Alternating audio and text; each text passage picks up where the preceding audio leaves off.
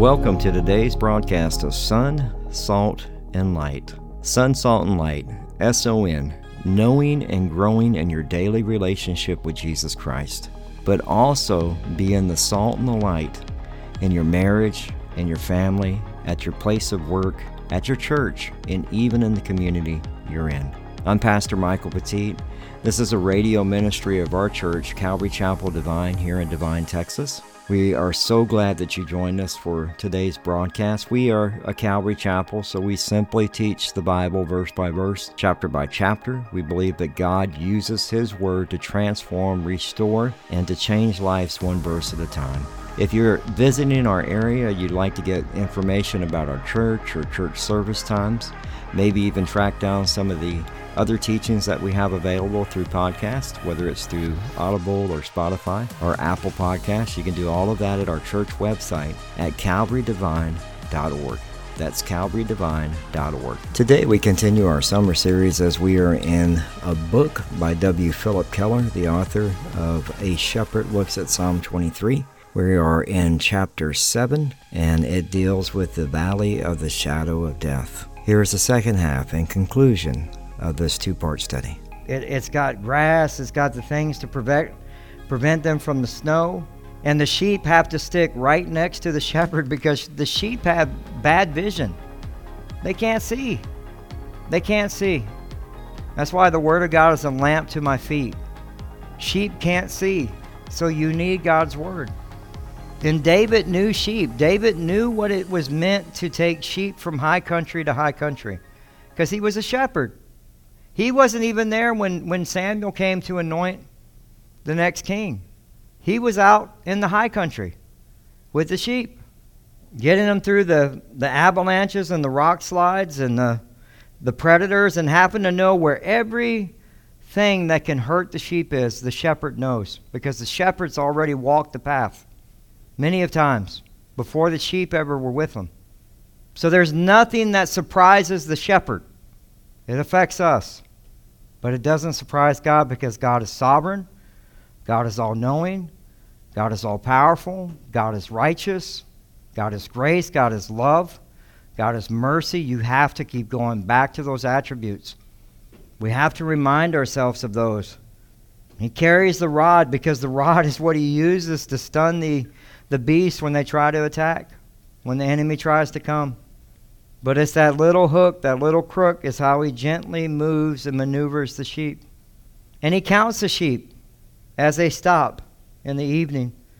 In Leviticus chapter 32, it says, "And every tithe of the herds and the flocks, every tenth of the animal, all have passed under the herdsman's staff, shall be holy to the Lord." In Matthew chapter 1, verse 23, it says, "Behold, the virgin shall conceive and bear a son, and they shall call his name Emmanuel, God with us," our good shepherd. He counts His sheep. He knows every one of you by name. He knows you. He knows what your needs are. He knows that you're hurting. He knows that you're in deep grief and mourning. He knows it because God is with us. And God wasn't a stranger. Jesus wasn't a stranger to death as He wept for Lazarus. But He said, "I am the resurrection and life." And He asked her, "Do you believe this? Do you believe this?" Because I do. I believe this body is going into whatever ground it's going to go to, or whatever canister of coffee y'all want to stick me in. And my soul and my new body is waiting for me in heaven. And if I get there before you, I'll greet you when you come in. And that's the reality of it. It's to understand, I fear no evil because you are with me. You're with me. And right now, it may not feel like that. Right now, you may feel like God is so distant, God is so far, but you need to remember in what it says in John 10, verses 11 through 15, He is not a hireling. He is your good shepherd. It says, "I am the good shepherd. The good shepherd gives his life for the sheep.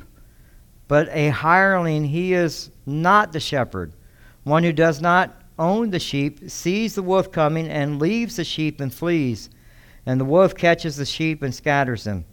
The hireling flees because he is a hireling and does not care about the sheep. I am the good shepherd, and I know my sheep, and I am known by my own, as the Father knows me.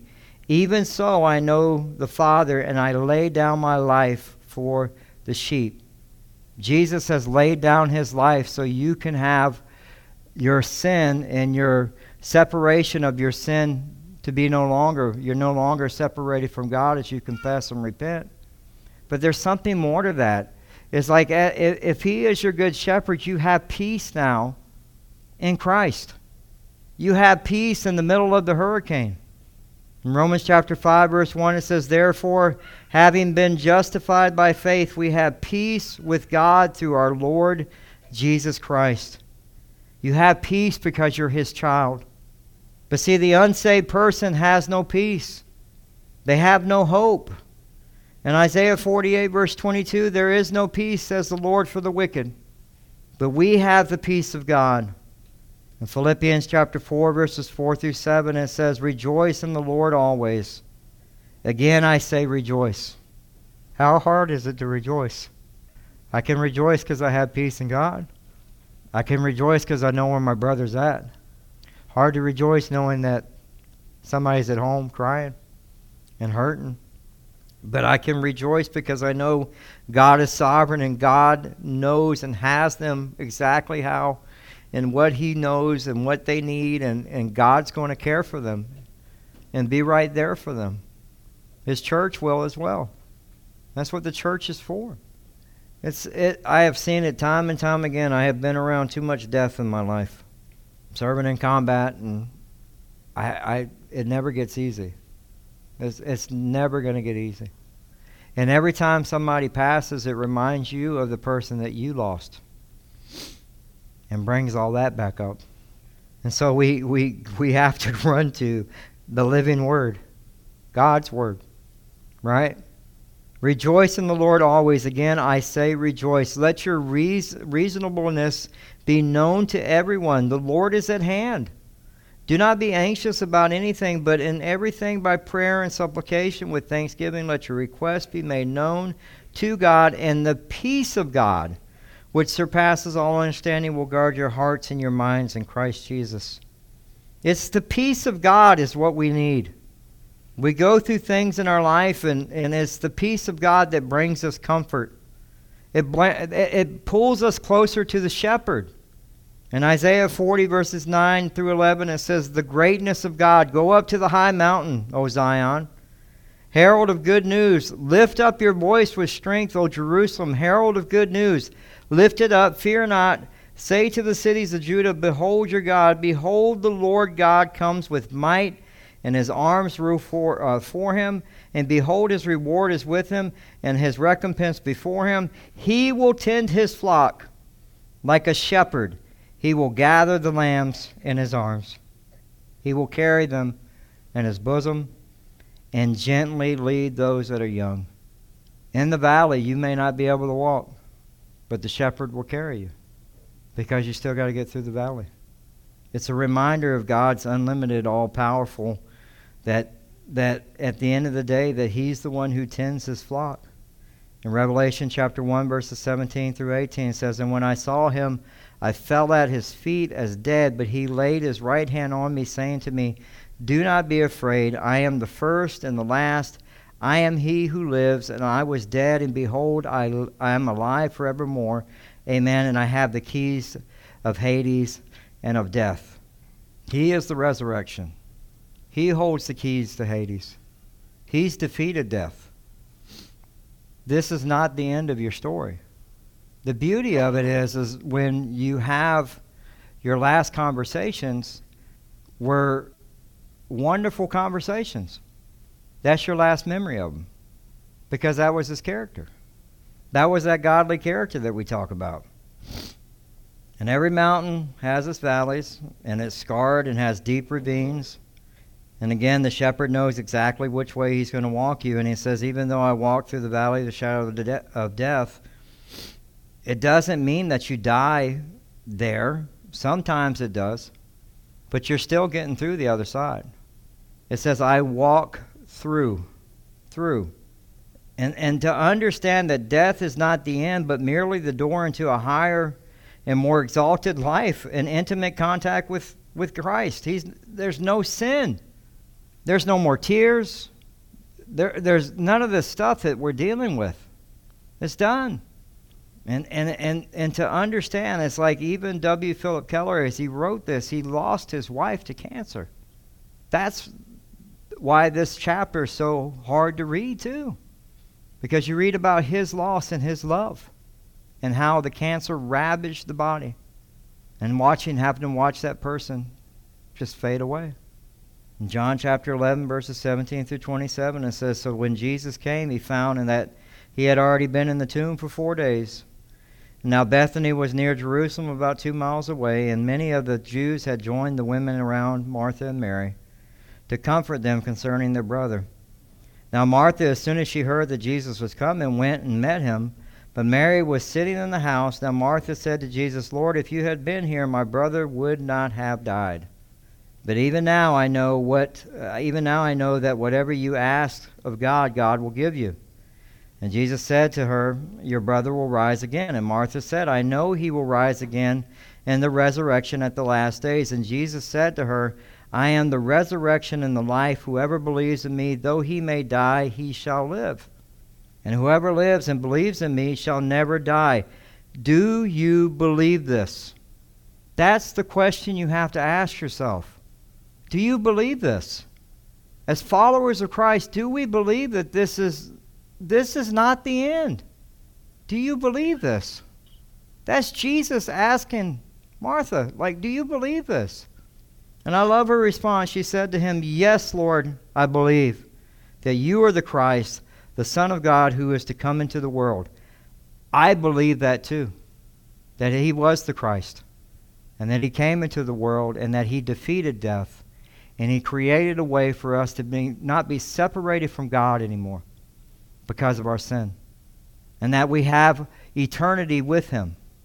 And we forget that eternity begins the moment that we give our life to Jesus Christ, the moment that we put our faith in God, because he is the resurrection and he is eternal life. In Matthew 28:20 it says, "Teaching them to observe all things that I have commanded you, and lo, I am with you always, even to the end of the age. Amen." Even now, he's with you. He's not left you. You're not in the valley by yourself. 1 Corinthians 15, verses 55 through 57 says, "O death, where is your sting? O death, where is your victory? O death, where is your sting? The sting of death is sin, and the power of sin is the law, but thanks be to God who gives us victory through our Lord Jesus Christ." You know what happens is when we go through pain, when we go through hurt, we either go through it in three steps. It's either you're going to be bitter in the valley, or you're going to be battered in the valley, or you're going to be better in the valley.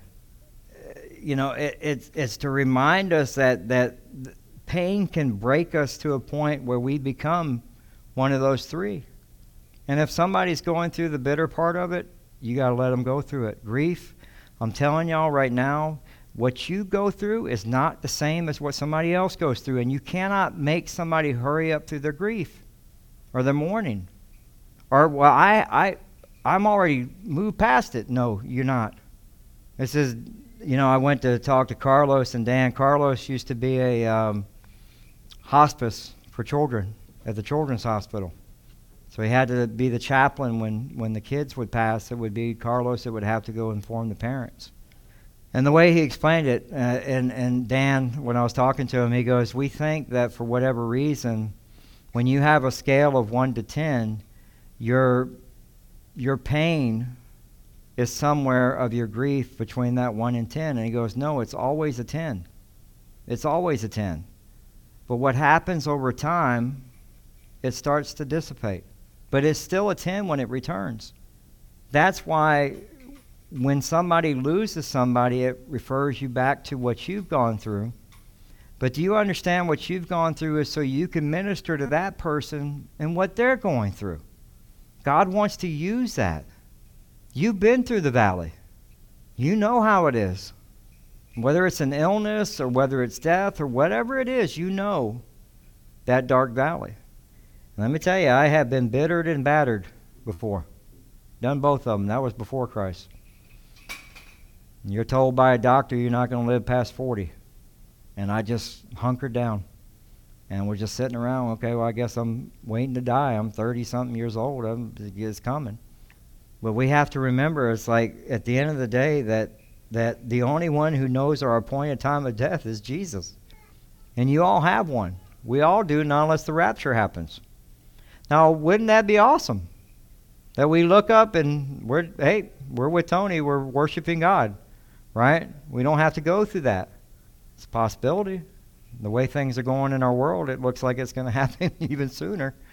But remember what Job was struggling with that too as well. And in Job chapter 1, verse 21, he said, naked and I came from my mother's womb, and naked I shall return. The Lord gave, and the Lord has taken away. Blessed be the name of the Lord.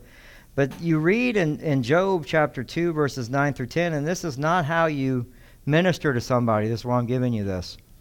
Then his wife said, do you still hold fast your integrity? Curse God and die.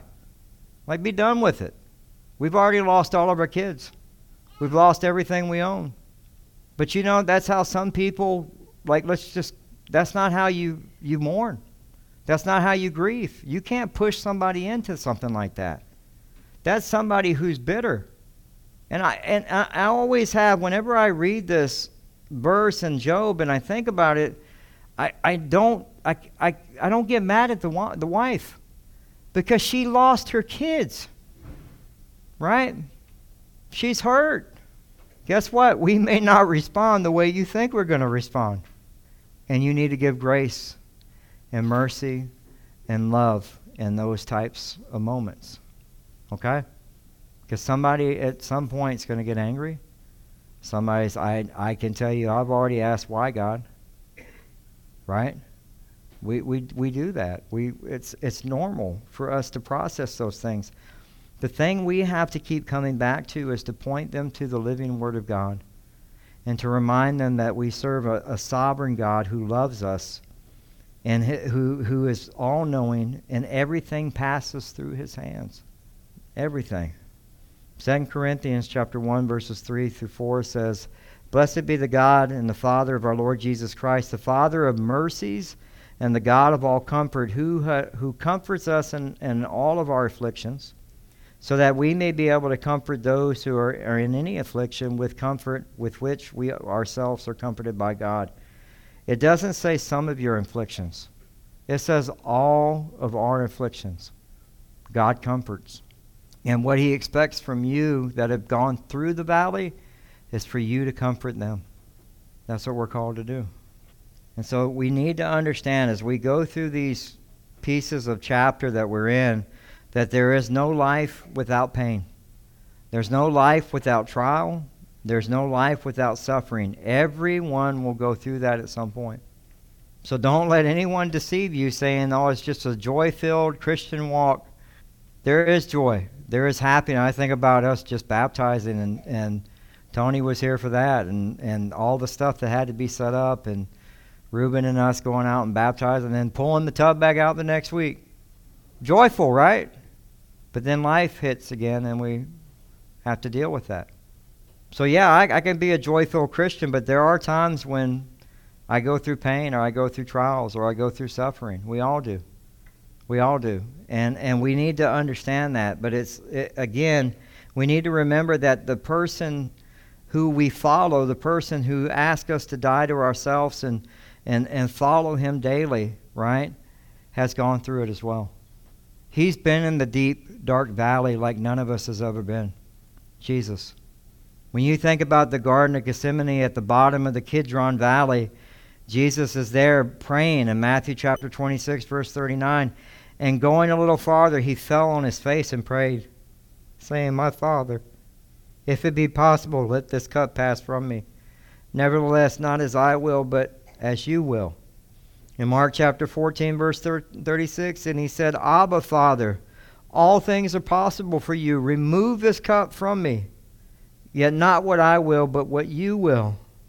And then we see it again in Luke chapter 22, verse 42. It's saying, Father, if you're willing, remove this cup from me. Nevertheless, not my will, but your will be done. Jesus has been in the deep, dark valley.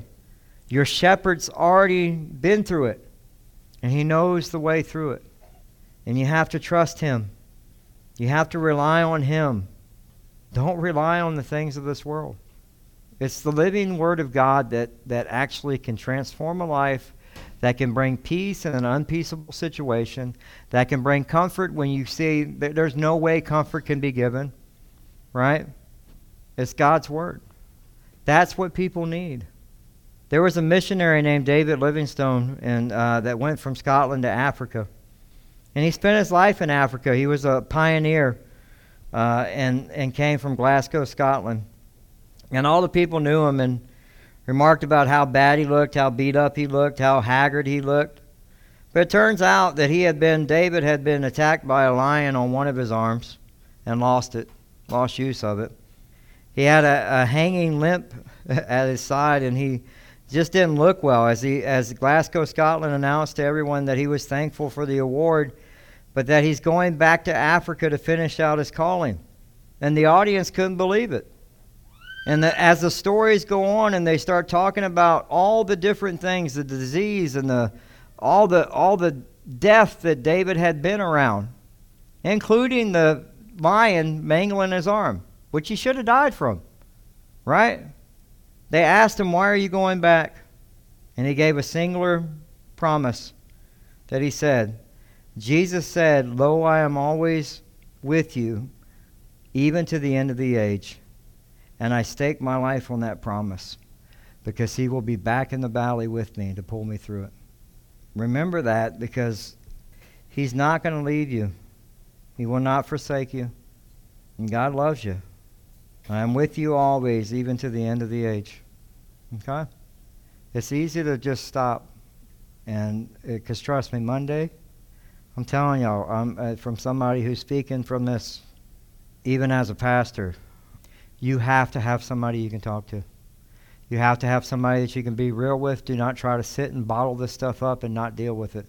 Because if you don't deal with your grief in the morning that you need to go through, it'll come out in other ways. It pops up, and next thing you know, you're back into alcohol, or you're back doing something you used to do before, because you're trying to kill the pain. And so make sure that if you need to talk before we leave here tonight, or you need prayer before we leave here tonight, let us pray for you. Okay? My phone is always on. Okay? And I will call you right back or get a hold of you. Reuben as well. This is part of ministry. It's the worst part of ministry. It really is. But the best part of ministry is I got to meet Tony. I only had a few months with him. That's the beauty of life. Life, right? It's fine. It's fine. We need that. It's a reminder that life is still moving, and we're still breathing, and God still loves us. And God is still on the throne. That he'll never leave you or forsake you. And we love y'all. Sunday, we'll be here, and I guess the remainder of the church will find out Sunday. So just be ready for that. And the only way we get through this, remember what I told you about discipleship, is what? We walk through life together. And this is part of life. And so be praying for Flor and the girls, for decisions that have to be made over arrangements for funeral and all that stuff. Pray for Tony's mom and family in California. Pray for Flor's family. They're here. And so they've been helping out. And if y'all want to try to provide a meal, just get with Teresa or Michelle, and we'll get all that coordinated. Chapter 7, right? I don't believe in coincidences. I know that God is sovereign, and when I open, I'm like, out of all the chapters we have to be in at this time. But remember, the shepherd's with you through the valley. Okay? Some of us don't make it through the valley. We make it through to heaven. It's a rejoicing thing, right? But we need to remember that. Just make sure you stick next to the shepherd. Our vision's not good. The Word of God is a lamp to your feet. The shepherd is the living God, and his Word is living, and he became flesh, and the Word became flesh, and that's what you need. You need to be like David, where you can actually start pushing that scripture out of you and preach yourself to God. You got to turn on worship music. You got to get on the phone. You got to call somebody, say, hey, bro, I just need to meet up and do coffee. You need to do that. Don't hesitate. Okay? Seriously. I love y'all. Well, that concludes today's broadcast of Sun, Salt, and Light Radio. We hope that you enjoyed it. If you'd like to submit a prayer request or get in contact with us or find out service times, you can do all of that at our website, as well as get our podcast at Spotify, Audible, TuneIn Radio. Pretty much wherever you can find a podcast, you can just type in Sun, Salt, and Light and you'll find it.